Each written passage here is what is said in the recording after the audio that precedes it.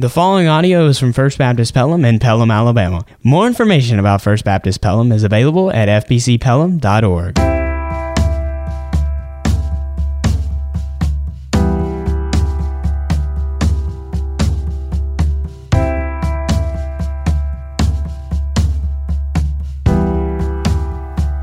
just wonder tonight if there's somebody here God has already spoken to you, and you're just ready to get saved right now. If there's anybody here, boy, girl, man, woman, if there's anybody here and you're ready to get saved right now, would you just stand up and come forward right now? Anybody in the house? Brother Bob, I'm ready right now. Just come on. Anybody? All right, I just kind of felt like I ought to do that. And there's been enough gospel here tonight to save the world. Wow. Well, I told you Sunday morning that Wednesday nights come by mighty fast. And this has been a wonderful time for me. I have enjoyed being here. This is not my first time here, and hopefully it won't be my last. I think one question you need to ask your prospective pastor is, will you let Bob Pittman come and lead a revival?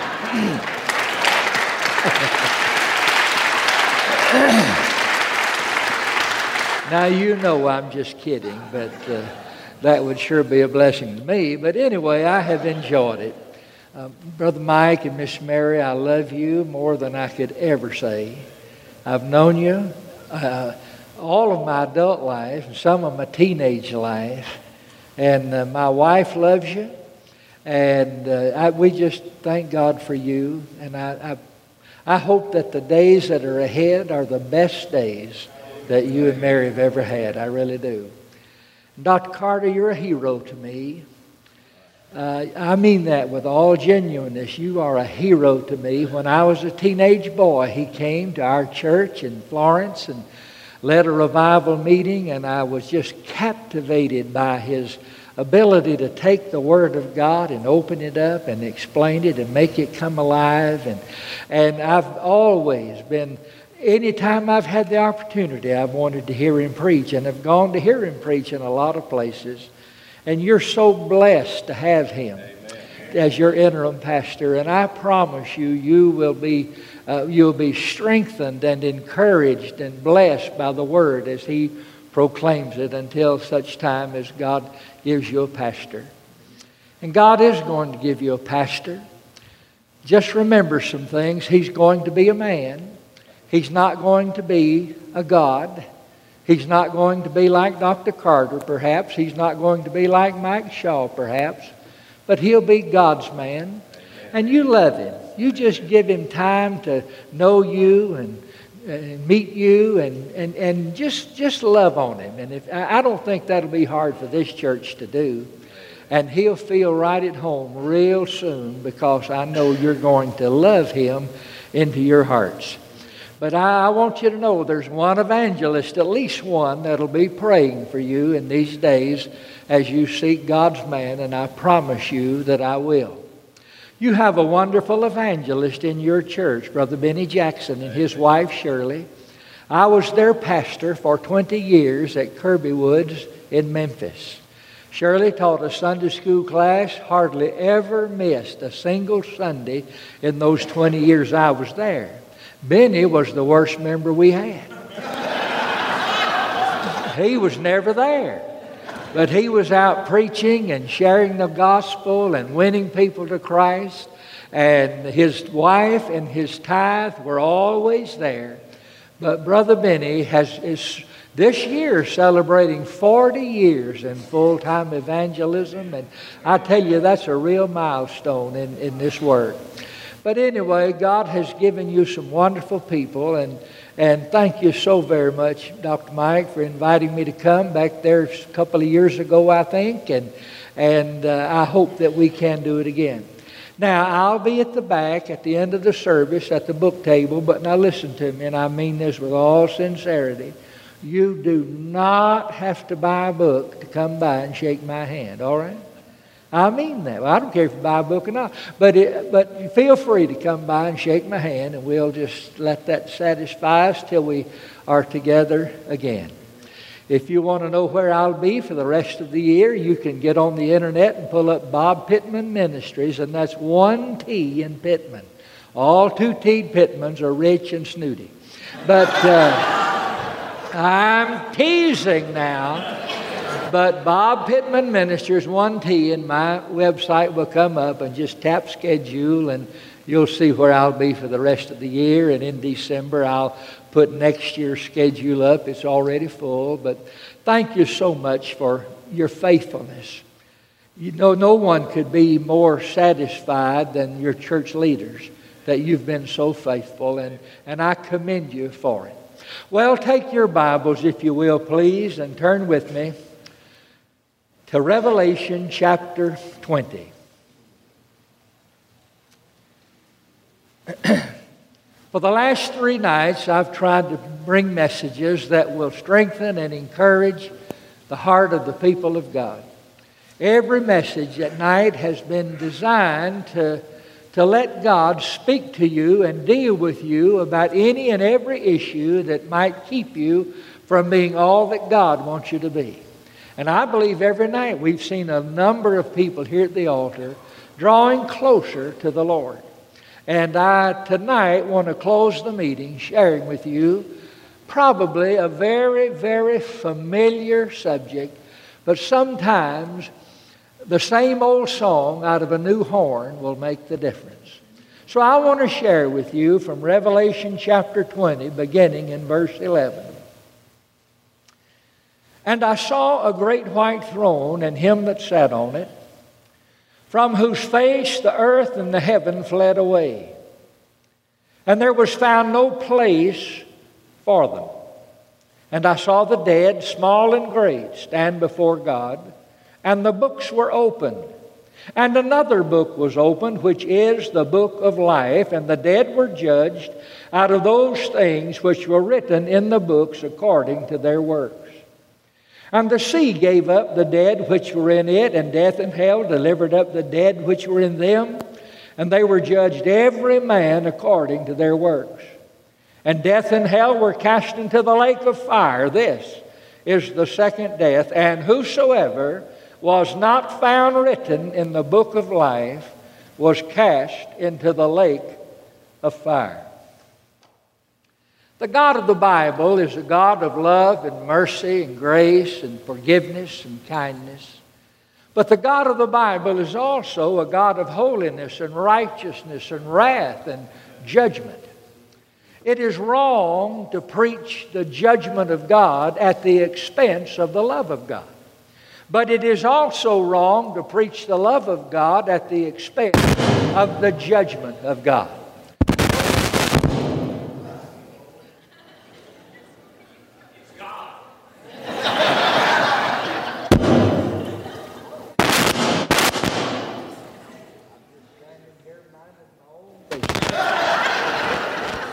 Am I doing something wrong? No, you're not doing anything wrong. All right.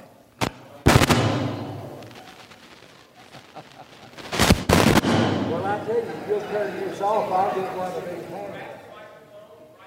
Right here. This one doesn't. It shocked me.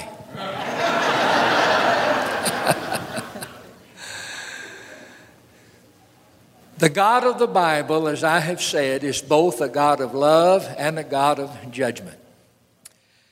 As you read the closing chapters of the New Testament, you find that there are several judgments listed that are yet to come. But the one that I have read to you about tonight, the Great White Throne Judgment, is unquestionably the granddaddy of all judgments. It is the ultimate judgment of God. And I want to share with you from these verses, I hope you'll keep your Bibles open. I want to share with you from these verses 3 simple little truths about the Great White Throne Judgment. First of all, I want us to think about the one who sits upon the throne? Who is the judge at the great white throne judgment? Well, the Bible does not leave us without any clues. Look there with me, if you will, in verse 11. And I saw a great white throne, and here's the first clue, and him that sat on it. And him that sat on it. The one who sits upon this throne is masculine in gender. It does not say I saw her. It says, and I saw him that sat on it. The judge is masculine in gender. Well, what does that mean? Well, I'll tell you what it means. It means it will not be your mother. Okay? My mother absolutely loved me. I was an only child. But my mother would have clawed your eyes out if you would have done anything to me when I was a boy. I'm just telling you, that's the kind of mama that I had. She would have waded into you like a whirlwind. I mean, she would have come after you if you had done anything to harm her precious little boy.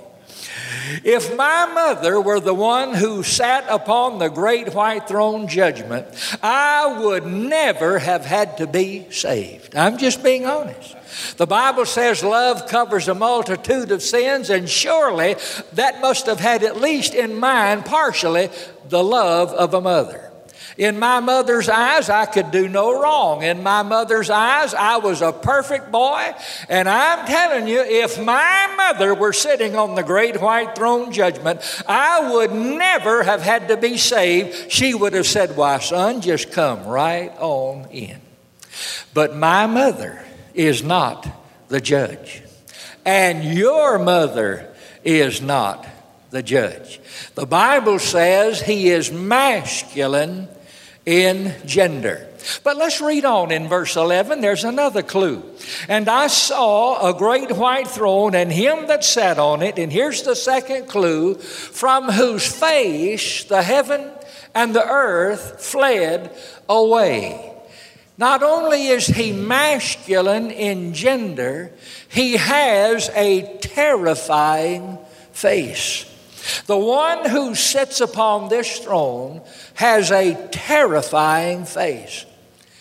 My dad was a soldier. Most of my life, my dad, as long as he was alive, was a soldier. He finished his military career in the Alabama National Guard full time. He was a first sergeant, and his office was at the National Guard Armory in Florence, Alabama. Well, when I was a boy growing up, every Friday night at the National Guard Armory in Florence, Alabama, they had real live professional wrestling. Now, some people call it wrestling, but that displays a lot of ignorance on your part. I'm telling you, it was wrestling. And it wasn't like the stuff you see on television today. When I was a boy, it was real stuff. I grew up in the days of Tojo Yamamoto and Jackie Fargo and Lynn Rossi, and I'm telling you, those guys were something else. And every Friday night, my dad would have to go because he sold the tickets to the ringside seats. So I got to sit up real close every Friday night and watch all those professional wrestlers. I enjoyed it too. Every Friday night there was a man who would come. He had cerebral palsy, but he also had, hanging off the side of his face, a big red blood-filled sac, a hemangioma of some kind. And it was so big and so heavy, he could not hold his head up. He had to lay it down on his shoulder. And so he came every Friday night walking with that cerebral palsy swagger, but he also came with that head on his shoulder and that big, massive red sack hanging off of his face.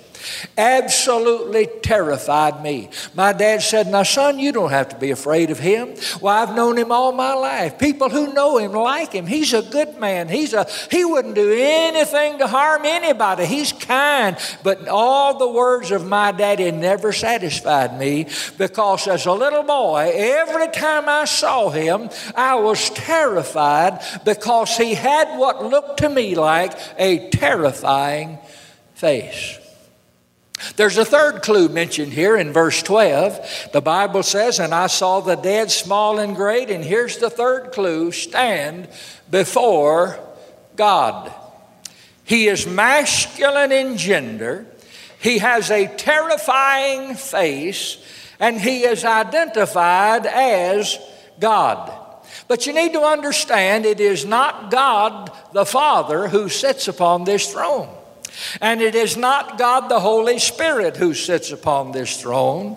It is God the Son. It is Jesus Christ himself who sits upon the great white throne. You say, now, Brother Bob, I know that Jesus is God. That's the very heart of our Christian profession. We declare without any hesitancy, without any shame, and we declare boldly that Jesus Christ is God. That's the heart of Christianity. We don't have any problems with that. So, Brother Bob, I know that Jesus is God. And Brother Bob, I know that Jesus is masculine in gender. I know that he was a man. But what about that terrifying face? Brother Bob, when I read the Gospels, I don't find that anybody ever ran away from him because of his face.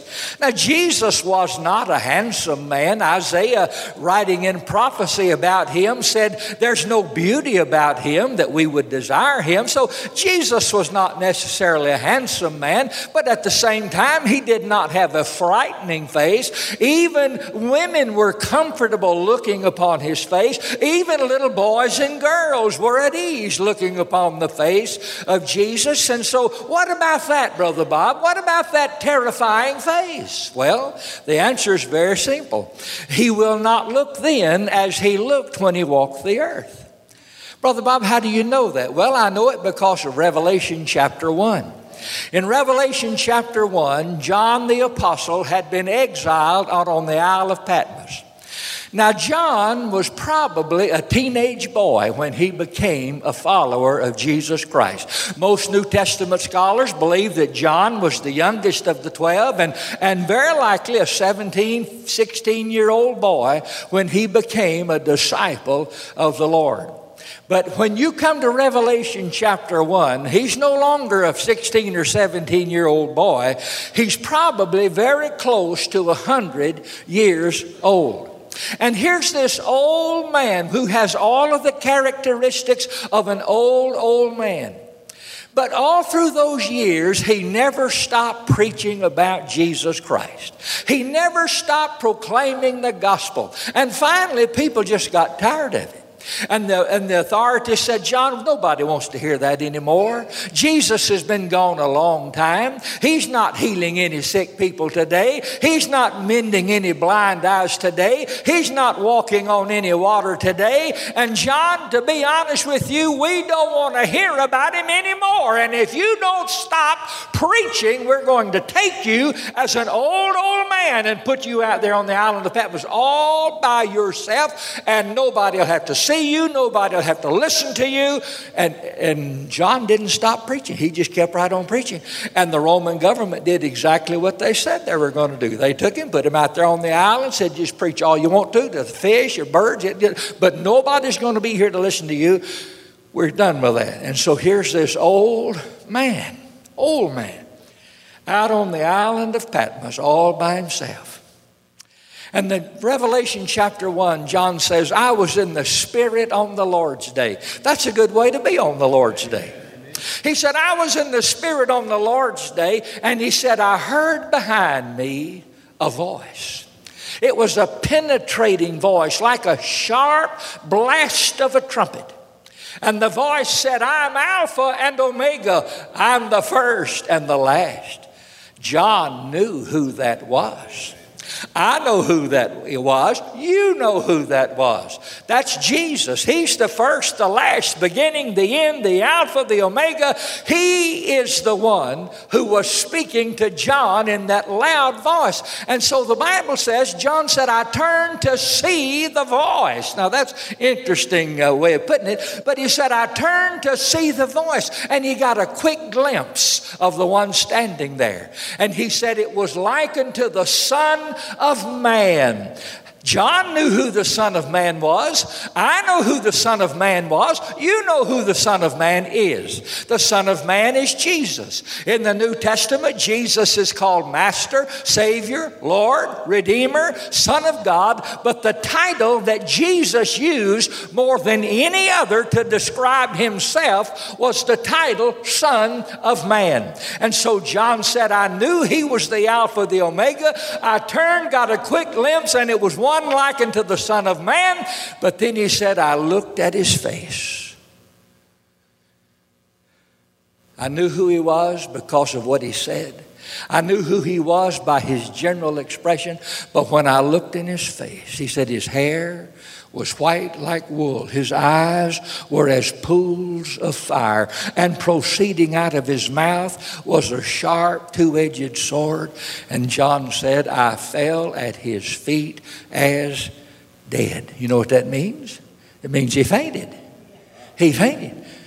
He knew it was Jesus, but he'd never seen Jesus look like that before. And when he saw the face, that terrifying face, he fainted right in the presence of the Lord. And so I tell you, the one who sits upon this throne is Jesus. Not that sweet little Jesus boy that we think about at Christmas. Not that meek and lowly Jesus who went about healing the sick and calming the storm. But Jesus Christ, the King of Kings, the Lord of Lords, the Almighty ultimate Judge. He is the one who sits upon this throne. Second thing I want us to think about tonight, not only the one who sits upon this throne, but who are the ones who stand before this throne? Who are these people standing before Jesus Christ at the great white throne judgment? Who are they? Again, we're not left without clues. Look there with me, if you will, in verse 12. He says, and I saw the dead. There in the very middle of verse 12, and the dead were judged. In verse 13, and the sea gave up the dead which were in it, and death and hell delivered up the dead which were in them. Four times in these two verses, these ones who stand before Jesus Christ at the great white throne judgment are identified as the dead. Now, it's not talking about those who've just experienced physical death. It's talking about those who were spiritually dead. All of the Old Testament age, all of the New Testament age, and everyone since then who never came to spiritual life, they never knew God, they never repented of sin, they were never saved by God's grace, all of them were dead spiritually. They may have been able to see with their eyes and hear with their ears and speak with their mouth, but they're all spiritually dead. And so here are all the dead ones, all the unsaved of all history standing before him. But we have another clue. There in verse 12, I saw the dead, small and great. Small and great. Now what does that mean? That expression, small and great, was used three different ways, at least three, in the day of the New Testament. First of all, it was used to speak of age. Small would be those who were very young. Great would be those who were very old. Throughout all of these who stand before Jesus at this coming day of judgment, some of them are very young, some of them are very old. It has sort of crept into our mindset that all children, when they die, automatically go to heaven, and all real old people, when they die, automatically go to heaven. But folks, it's just not true. Sometimes boys and girls can come into services and the Holy Spirit of God will reveal to them that they're sinners and will reveal to them that Jesus Christ died on the cross to save them. But if a boy or a girl rejects Christ, they may have another opportunity. They may reject Him again. They may have another opportunity. But if a boy or a girl dies having been under conviction, having been told by the Spirit of God that Jesus would save, those boys and girls, when they die, do not go to heaven. And old people, you go into nursing homes today, and they're kind of depressing places to me, but you go into nursing homes and you'll find some real old people. Some of them, their mind is gone. Some of them just sit there in a wheelchair all day long, never even raise their head. Some of them have been there, and it's been years since any family member ever came to see them. And they're kind, they're sweet, they're loving, and yet a lot of those old people in the nursing home, they had opportunities to be saved somewhere along the way. And they said, no, not now, not now. I may get saved someday, but not this time. And so there are some real old people who waited too late, and they sinned away the day of grace. And so John said, as I looked at all of those dead ones, all of the lost of all humanity, some were very young, some were very old. A second way that expression, small and great, was used was not only to speak of age, but to speak of financial ability. The small would be those who had no financial ability at all. They would be the poorest of the poor. They had nothing. They lived in shanty slums. Some of them were beggars on the streets. Some of them slept out in the open air at night because they had no kind of shelter in which to retreat. And then some will be the richest of the rich. They have everything. Everything they ever touched seemed to turn to gold. They had palaces. They had private airplanes. They had all kinds of business enterprises.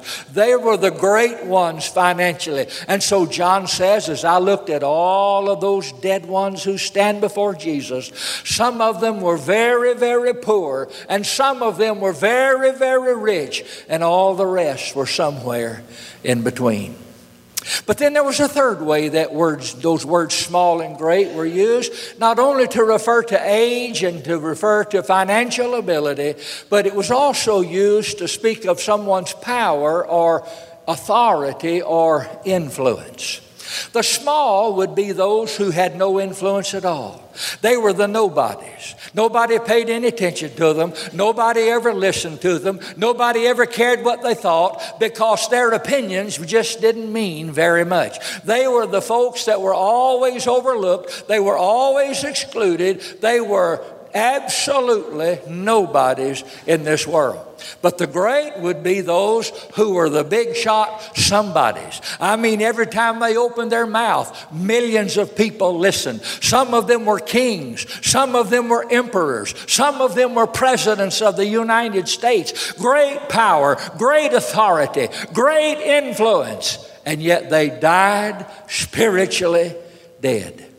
And so John says, as I saw all this great throng, all the unsaved of all history, some were very young, some were very old, some were very poor, some were very wealthy, some were nobodies, and some were somebodies, and all the rest in between. One last thing and we'll be through. Not only the one who sits upon the throne and those who stand before the throne, but I want you to see the procedure that takes place from the throne. Now look in verse 12. The Bible says, and I saw the dead, small and great, stand before God. And now look at this. And the books, B-O-O-K-S, plural, the books were opened. And another book, B-O-O-K, singular, one book was opened, which is the book of life, and the dead were judged according to the things written in those books according to their works. Now you think about that just a minute. Here is Jesus sitting upon this great white throne. Standing before him are the unsaved of all history, from the very beginning at creation all the way through the end of what we call time. Every unsaved person stands there before him. On one side of Jesus, there is a set of books. I don't know how many. Maybe 200, maybe 2 million, maybe 2 billion. I have no idea. But there's a set of books, plural. These books are books of record. These books contain the names of every person ever born and everything they ever did. Every place they ever went, every word they ever spoke, even every thought that ever went through their mind, it's all recorded in those books. On the other side of Jesus, there's just one book. It is the book of life. It contains the names of every saved person of all the ages. And here's the best thing I know to tell you tonight. When you got saved, your name was removed from those books over there. All that old past, all that sin, it's gone. You ask me why I'm happy. I will tell you why. Because my sins are gone. They're underneath the blood of the cross of Calvary. When you got saved, your name was taken away from that set, and your name has been recorded in the book of life. Your name is there. Your name is there. If you're a saved person, your name's in that book. Those 2 little girls that we saw come to Christ and get baptized, their name is in that book tonight. Thank God for that. And so here comes a man, and he stands before the Lord. And Jesus says, "Name." Frank Simpson. And Jesus pulls a book off of these shelves of books. And he begins to go through that book. Yes, Mr. Simpson, I find your name here in this book. Lord, do you really mean it? Do you mean my name is in the books up here? Yes, sir, it's right here. Lord, that's a relief to my mind. I wasn't real sure, but if you say it so, I'll believe it. I'll just come on into heaven. No, Mr. Simpson. You see, Mr. Simpson, your name in these books doesn't mean you get to go to heaven. These are books of record. These books have your name and everything you did while you were alive. Every work, every thought, every deed, it's all written here. Everything, Lord, everything's right here. Well, Lord, I guess you know. If it's all there, I guess you know there was a time I was unfaithful to my wife. Yeah, it's here. And Lord, I guess you know there was a time I cheated on my income tax. Yeah, it's here. And Lord, I guess you know I cussed a little. Mr. Simpson, you cussed a lot. It's all there. It's all right here. Now, Lord, you know, obviously I did a lot of bad things. But Lord, I think I did some good things too. Mr. Simpson, you did. You know, Lord, when my neighbor got hurt in that automobile accident, and he couldn't work for about 6 months. Lord, you know I made his house payment for those 6 months. Do you know I carried his children to school? Do you know that I bought groceries and put food on his table? Lord, I tried to be a real good neighbor when my neighbor was down. Mr. Simpson, you were a real good neighbor. And Lord, you know, I spent a lot of time with my boys. I wasn't one of those dads that just neglected my boys. Lord, my boys, they were my buddies. I taught them how to hunt. I taught them how to fish. We went to ball games together. And Lord, I tried to be a real dad to my boys. And Mr. Simpson, you spent a lot of time with your boys, did a lot of things with them. And he said, Lord, you know, I did go to church sometime. Lord, I even went on August the 6th in 2014 to that revival meeting on the night they took up the offering. And I heard that preacher, as a matter of fact, he is talking about this very thing. But Lord, I did go to church some. You know, Lord, I know I've done some bad things, but I've done some good things. That's right. Now, Lord, you know, I've always heard, Lord, I've always heard that up here you've got this big set of scales. And you're going to put all the bad things I did on one side of the scales and all the good things I've done on the other side of the scales. And Lord, I really believe I did more good than I did bad, but I'm not real sure. And Jesus said, oh, yeah, you did. You did more good than you did bad. Really? I tell you, Lord, I never did measure it out, but I wasn't real sure. But if you say so, I'll come on in. No. You don't come into heaven because you've done more good than you've done bad. Now, wait a minute, Lord. I've always heard, people always told me about this big set of scales. You put the good on one side and the bad on the other. And if the good outweighs the bad, you go to heaven. And if the bad outweighs the good, you go to hell. And you've already said it did more good than it did bad. Mr. Simpson, do you see any scales up here?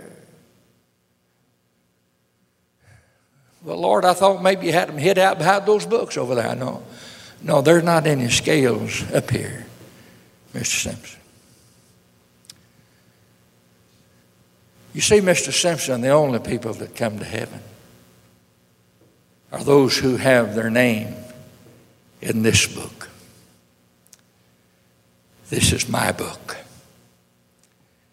It has the names of everybody that ever got saved. And Mr. Simpson,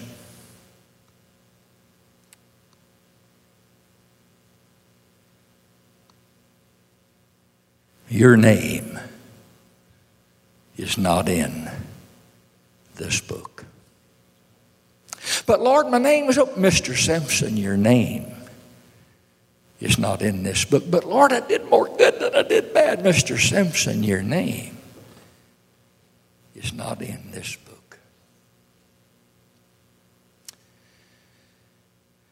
And the Bible said, I read it to you, whosoever was not found written in the book of life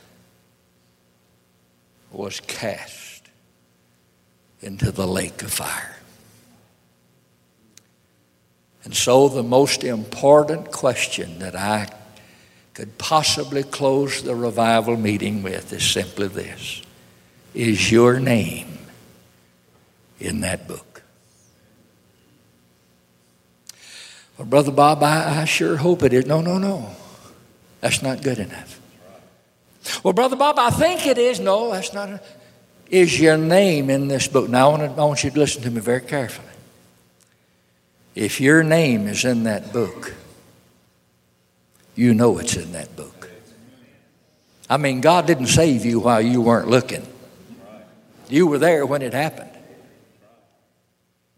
If your name's in that book, you know it's in that book. And if your name's not in that book, you know that too. Would you bow your heads just for a moment? We come to the last invitation, the last service. I've done my very best to strengthen and bless and encourage you in these last 3 nights, but as one who has been called to be an evangelist, I do have to give some services at least to give you an opportunity to be saved. While our heads are bowed and nobody's looking, please be just as quiet as you can be in these moments. How many of you could raise your hand and say, Brother Bob, I know for sure, I know beyond any doubt, my name is written in the book of life. If that's your testimony, would you raise your hand? Thank you and God bless you, and I believe you. You may put your hands down. There were a number of hands that were raised. There were also a number of hands that were not raised. Those of you that did not raise your hands, I do not know your name. I don't know where you live. I don't know where you go to school or where you work. But if you did not raise your hand, there's one thing I think I know about you. I think you wish you could have raised your hand. I think deep down you say, yes, I wish I could have raised my hand. I wish I could have said, I know for sure my name's in that book. Well, tonight, you can settle that once and for all. You see, no matter what you may have done in the past, if you cannot say, I know for sure my name is in that book, then whatever you did in the past is not bringing you assurance and satisfaction tonight. Maybe you came forward before. Maybe you got in the baptistry before. Maybe you joined the church before. And I promise you, I'm not here trying to get anyone to doubt their salvation. Those of you that raised your hand, I could not make you doubt it anyway. But those of you who did not raise your hand, why don't you settle it tonight? This has been such a wonderful week. I'm telling you, God's been here. And I go some places of revival, and I don't know if God ever even shows up or not. But I believe God's been here. And on this last night, if you did not raise your hand, why don't you settle it with God? Why don't you pray something like this? And you don't have to pray out loud. God hears the meditation of your heart, and it's always acceptable in His sight. Why don't you pray something like this from your heart to God's heart? Dear God, I did not raise my hand because I don't know that my name is in the Lamb's Book of Life. Lord, I try to live right. I even come to church. But Lord, I just don't know that my name is in that book. And I don't want to live another night like this. Dear God, as best I know how, tonight, I turn away from sin. I don't want to go on living like I'm living. Dear God, would you forgive me of all my sin? Please, right now. I admit that I'm a sinner. Please forgive me of all of it. Lord Jesus, I believe you died on the cross for me. I believe you were buried in a tomb like the Bible says. I believe you rose from the dead and that you're alive right now. Lord Jesus, I need you in my life. I want you in my life. Lord Jesus, would you come into my heart right now, and save me? Lord, save me right now. All that I am, I give to you. Now our heads are bowed. Nobody's looking. I've been with you enough times now. You know I'm not going to embarrass you. I'm not going to point you out. I'm not going to walk back there to where you are. I'm not going to ask anybody else to come back where you are. But right there where you are, if you did not raise your hand a moment ago, maybe you're a young person, maybe you're a senior adult, maybe you're a young adult or somewhere in between, maybe a little boy, a little girl. But you did not raise your hand a moment ago, and God spoke to your heart. And you'd say, Brother Bob, as you led me in that prayer, I did pray. I did ask God to forgive me of my sin, and I did ask Jesus to come into my heart and save me. Brother Bob, I did it and I meant it. Nobody's looking. Would you just raise your hand? Just put it right up. Brother Bob, tonight I prayed and I asked Jesus, come, just keep it up just for a minute. Nobody's looking. All right, all right. Anyone else? Just put your hand right up. All right, thank you so very much. You may put your hands down. I want everyone to look right here at me just a minute. Those of you that just raised your hand and said, I did it and I meant it. I believe you. I believe you really did. And the reason you did that is because the Holy Spirit of God spoke to you tonight. And you didn't resist Him. You didn't try to put it off. Tonight, the Holy Spirit of God revealed to you, your name's not in that book. But I tell you, when you just asked God to forgive you of your sin and turned away from your sin and asked Jesus to come in your heart and save you, He wrote your name in that book. I mean, right while you've been sitting right there since you prayed, He wrote your name in that book. You don't have anything to be ashamed of. That's a wonderful thing. In just a moment, we're going to stand and sing our hymn of invitation. I have decided to follow Jesus. That's what you decided just a moment ago. I'm giving my life to Christ. He's come into my heart. And the very minute we stand, you ought not hesitate. If you raised your hand and said, I asked Jesus in my life, I did it in a minute. I hope you'll walk down one of these aisles and take one of these men by the hand and say, tonight, I asked Jesus into my heart. Will you do that? Well, Brother Bob, I'm a little bit afraid. You don't have to be afraid here. Now, if we were out in the football stadium, there might be somebody there that'd laugh at you. Nobody here is going to laugh at you. Everybody here is going to be happy for you and will rejoice with you and probably will hug your neck before you get out of here. It's a wonderful thing. And it gives me great joy. Those of you that prayed and asked Jesus into your life, I take great pleasure in welcoming you into the family of God. And I hope you'll make your way down and tell one of these men. Will you do it? I pray you will. As we stand. Thanks for listening to this podcast. For more information about First Baptist Pelham and other free resources like this one, log on to fbcpelham.org.